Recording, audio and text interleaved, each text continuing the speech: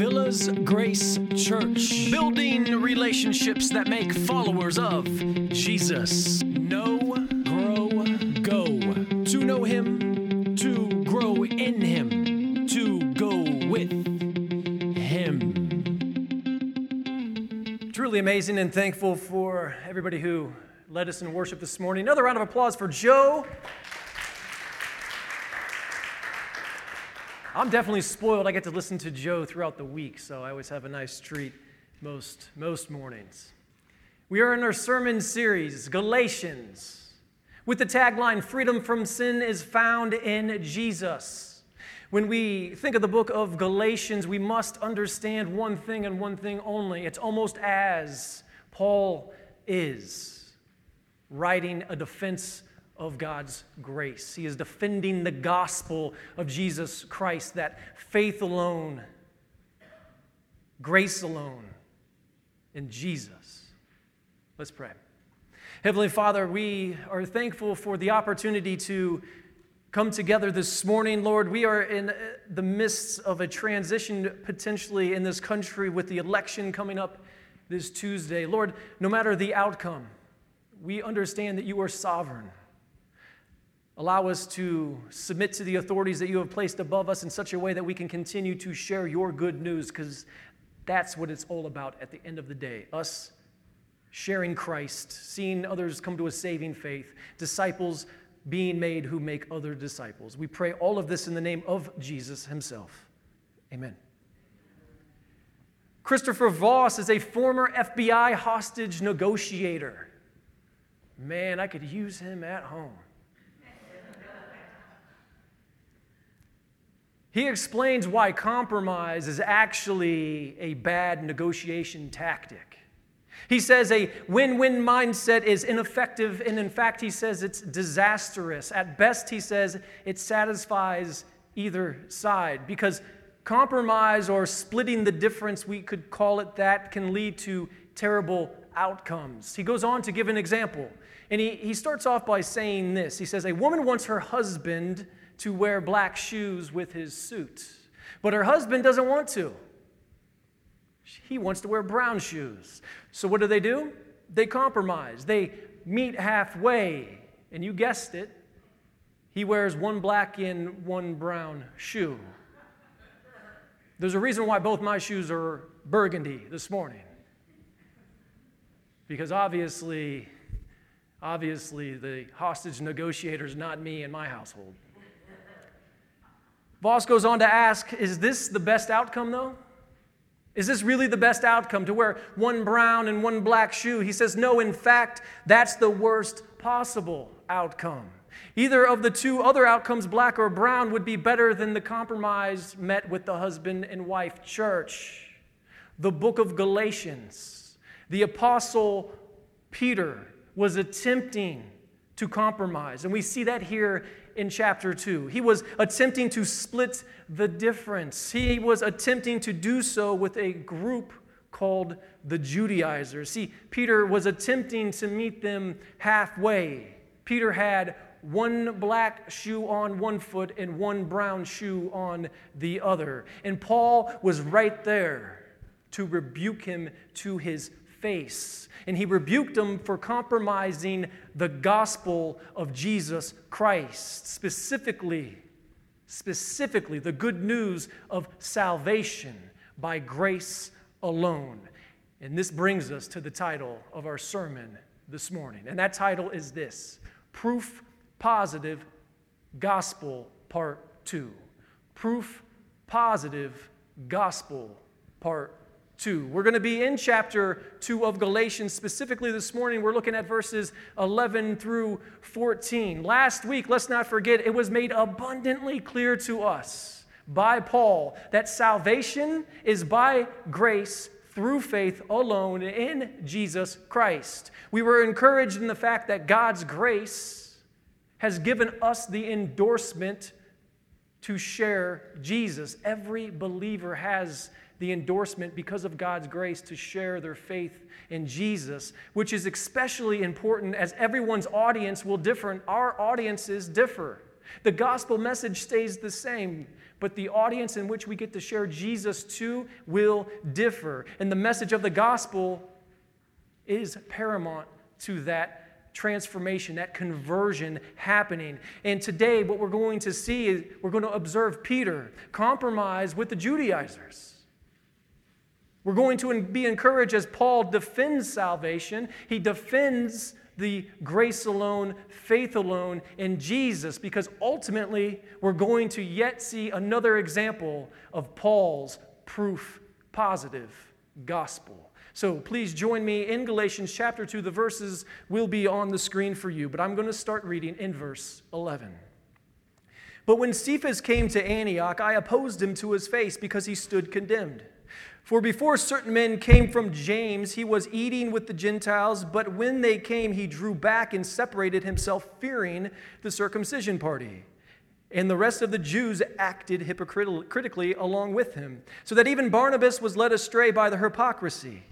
But when I saw that their conduct was not in step with the truth of the gospel, I said to Cephas before them all, if you, though a Jew, live like a Gentile and not like a Jew, how can you force the Gentiles to live like Jews? Amen.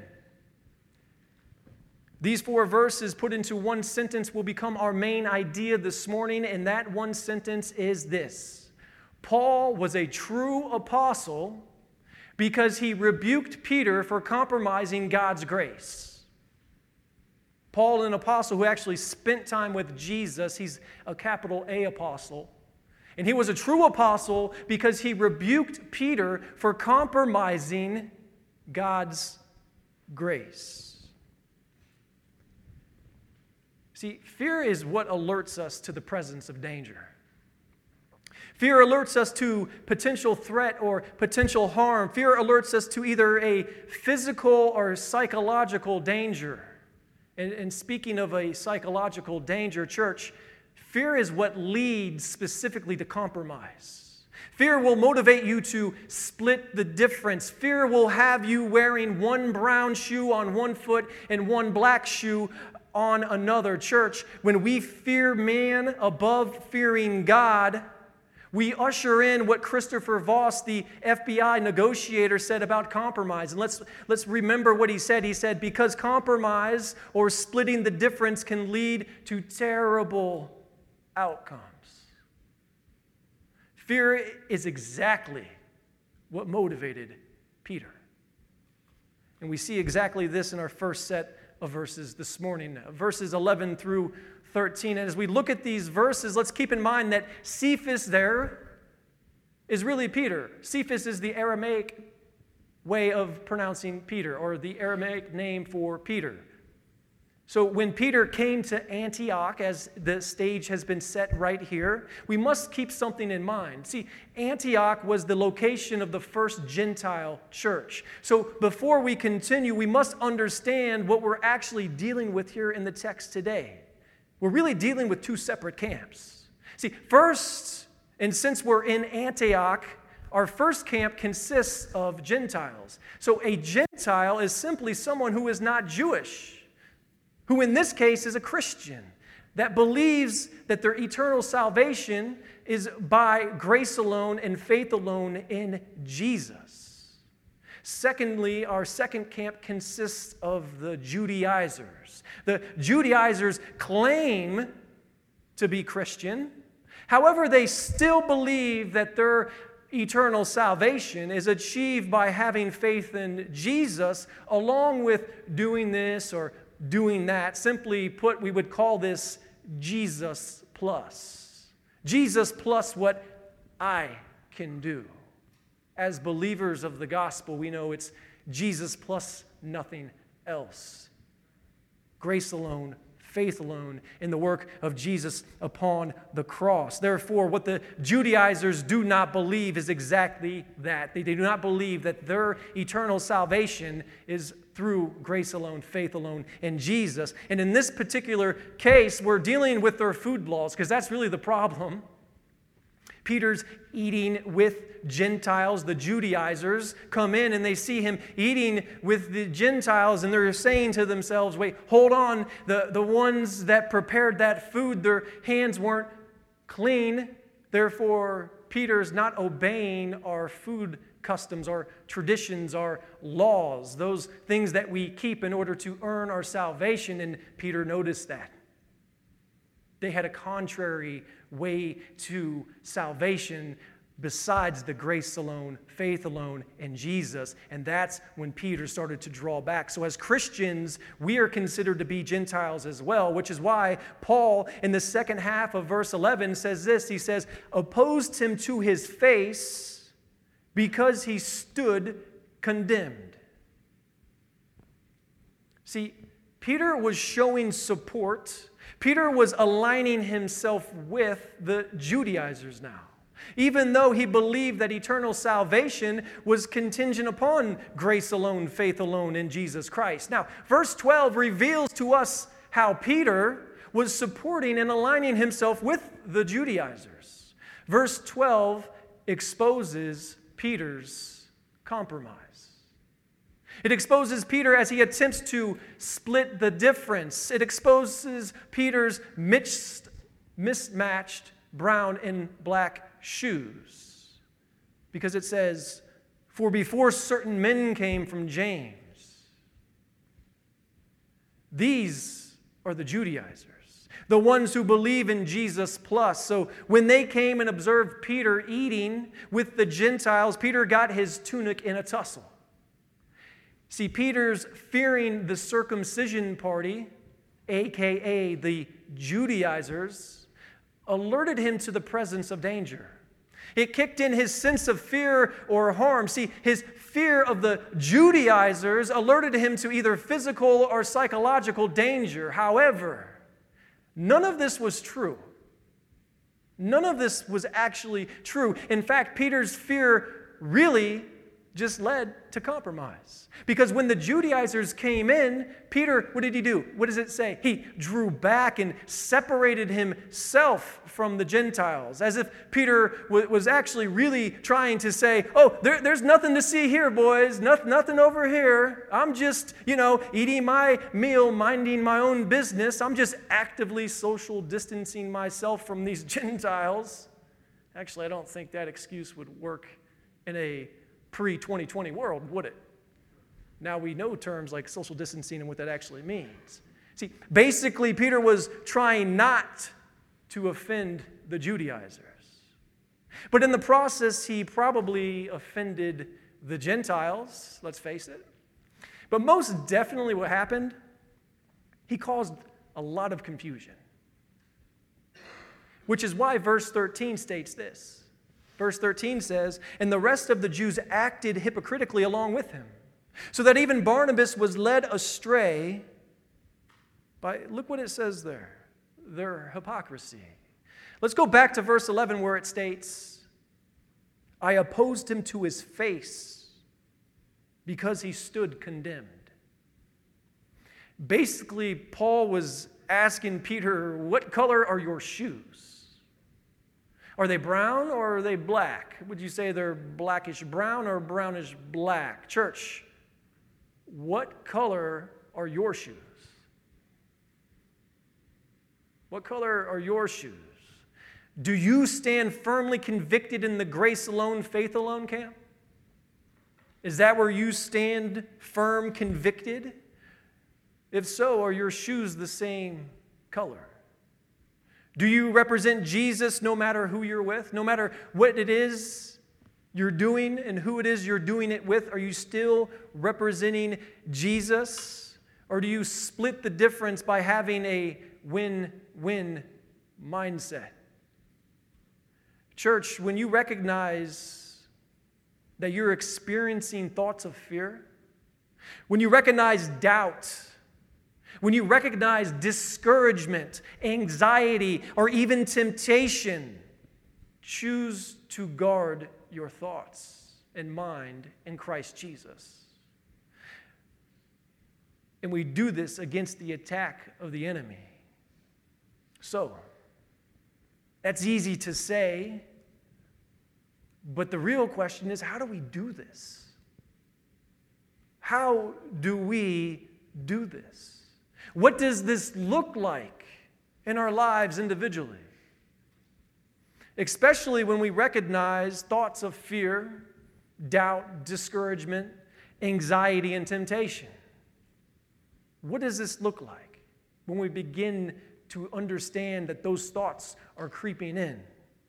Well, we can start by doing 3 simple things, very simple things. First, we can pray. First, we can pray. In fact, I just want to read this from Philippians really quick. You do not have to turn there, but Philippians 4, verses 6 and 7 are an incredible piece of scripture. 2 verses to memorize. Paul writes in the Philippians, "Do not be anxious about anything, but in everything through prayer and petition, make your requests known to God. He will guard your heart and mind in Christ Jesus." So first, we can pray. Secondly, we can remember that we're not alone. We are not alone. 1 Peter 5:9 tells us that resist him, firm in your faith, knowing that the same kinds of suffering are being experienced by your brotherhood throughout the world. We are not alone. Remember that. Remind yourself of that. And since we know that we are not alone, thirdly, what we can do, and what I think is really important for us to do if we haven't done so already, is go find ourselves a Paul. Go find yourself a Paul in your life. Go find yourself a friend who isn't scared to tell you when you have mustard upon your face. Someone who will ask you why you are wearing 2 different pairs of colored shoes, or a pair of different colored shoes, shall I say. And this brings us to our first point this morning. Our confidence in eternal salvation comes from God's grace. Simply put, our confidence in eternal salvation comes from God's grace. It doesn't come from Jesus plus anything else. It comes from God's grace. Again, our main idea this morning is this: Paul was a true apostle because he rebuked Peter for compromising God's grace. If there's anything we should never play games with, it is the Lord and the grace, the gift that he's given us of salvation through our faith in Jesus. Last night, trick-or-treat was on in our neighborhood. Anybody take their kids trick-or-treating? Anybody take their kids trick-or-treating? Yeah. Okay. Anybody pass out candy at home? Anybody like me? You turn the lights off and pretend that you're not home? Did I mention that my shoes are the same color? Did I mention that already? Do you think I got away with that one? No. I was roaming the neighborhood. But last night we definitely did some trick-or-treating, and it was a treat, pun intended, for the kids, obviously, with a lot of COVID stuff going on. A lot of normal activities haven't been going on like they did in the past, but we're starting to get back up to speed here. But did any of you notice how, each year when Halloween comes about, we dress up as somebody that we're not? See, Peter went trick-or-treating himself. It's just that it was all trick with no treat. Peter was all trick and no treat because really what he was doing with these Judaizers was play acting. He was playing games. He was play acting. And we observe as much from our final verse this morning, verse 14. As Paul is speaking about Peter here in verse 14 and about Barnabas from verse 13, because back in verse 13 it said, so that even Barnabas was led astray by their hypocrisy. See, this is the same Barnabas that we need to remember that was an early convert to Christianity. Paul recognized that he had problems on his hands. See, God's grace was being misrepresented, even to the point that even Barnabas was being led astray. Somebody who knew the gospel, the good news, that we are saved by grace through faith in Jesus. The integrity of that was compromised. And look what Paul says here. He says, the truth of the gospel. That's what was compromised. The truth of the gospel. So, what does the truth of the gospel say about this particular situation? Because that's the question I'm asking of the text myself when I see this. What does the truth of the gospel say about this particular situation? And I think when we look at what's going on in these 4 verses this morning, it's quite clear. The truth of the gospel is telling us that both Jews and Gentiles should be unified, united as one under Jesus, which is what Peter promoted prior to these Judaizers coming in, before they paid him a visit. Peter was living his life as a Jew among the Gentiles, unified.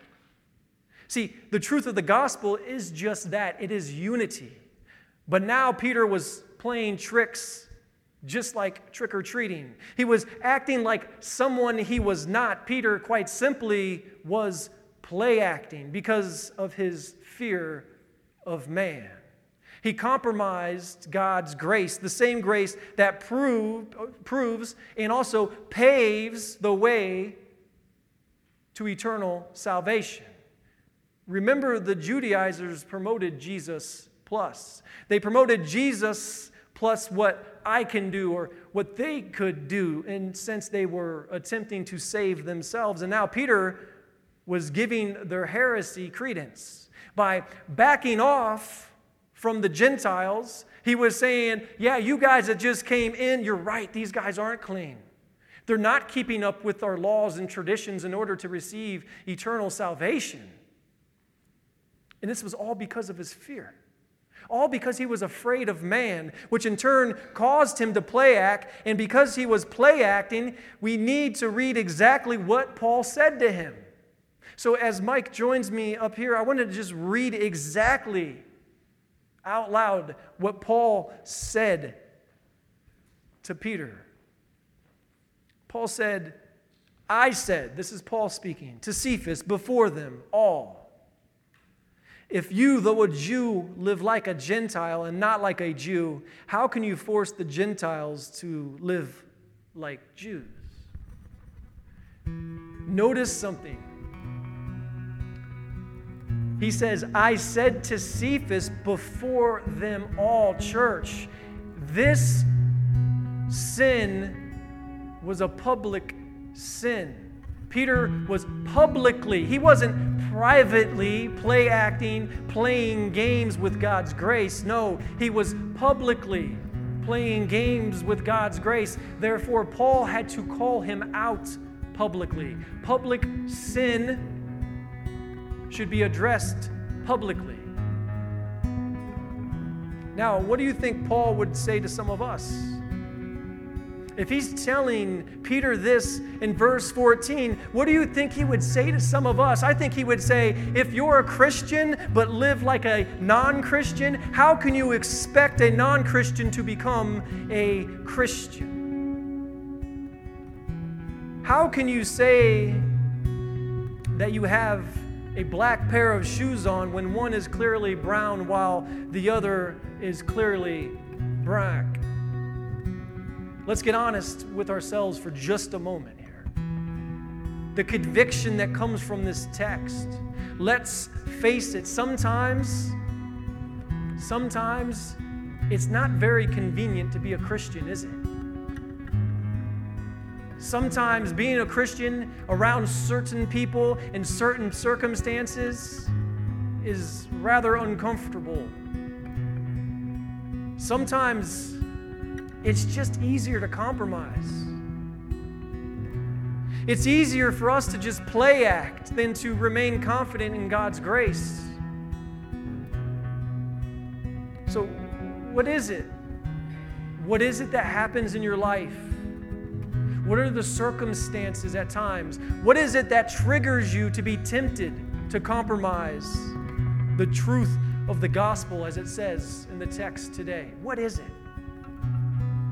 Now, I'm not saying that you do compromise. Don't hear me wrong. I'm not saying that you do compromise. Let's not even go there.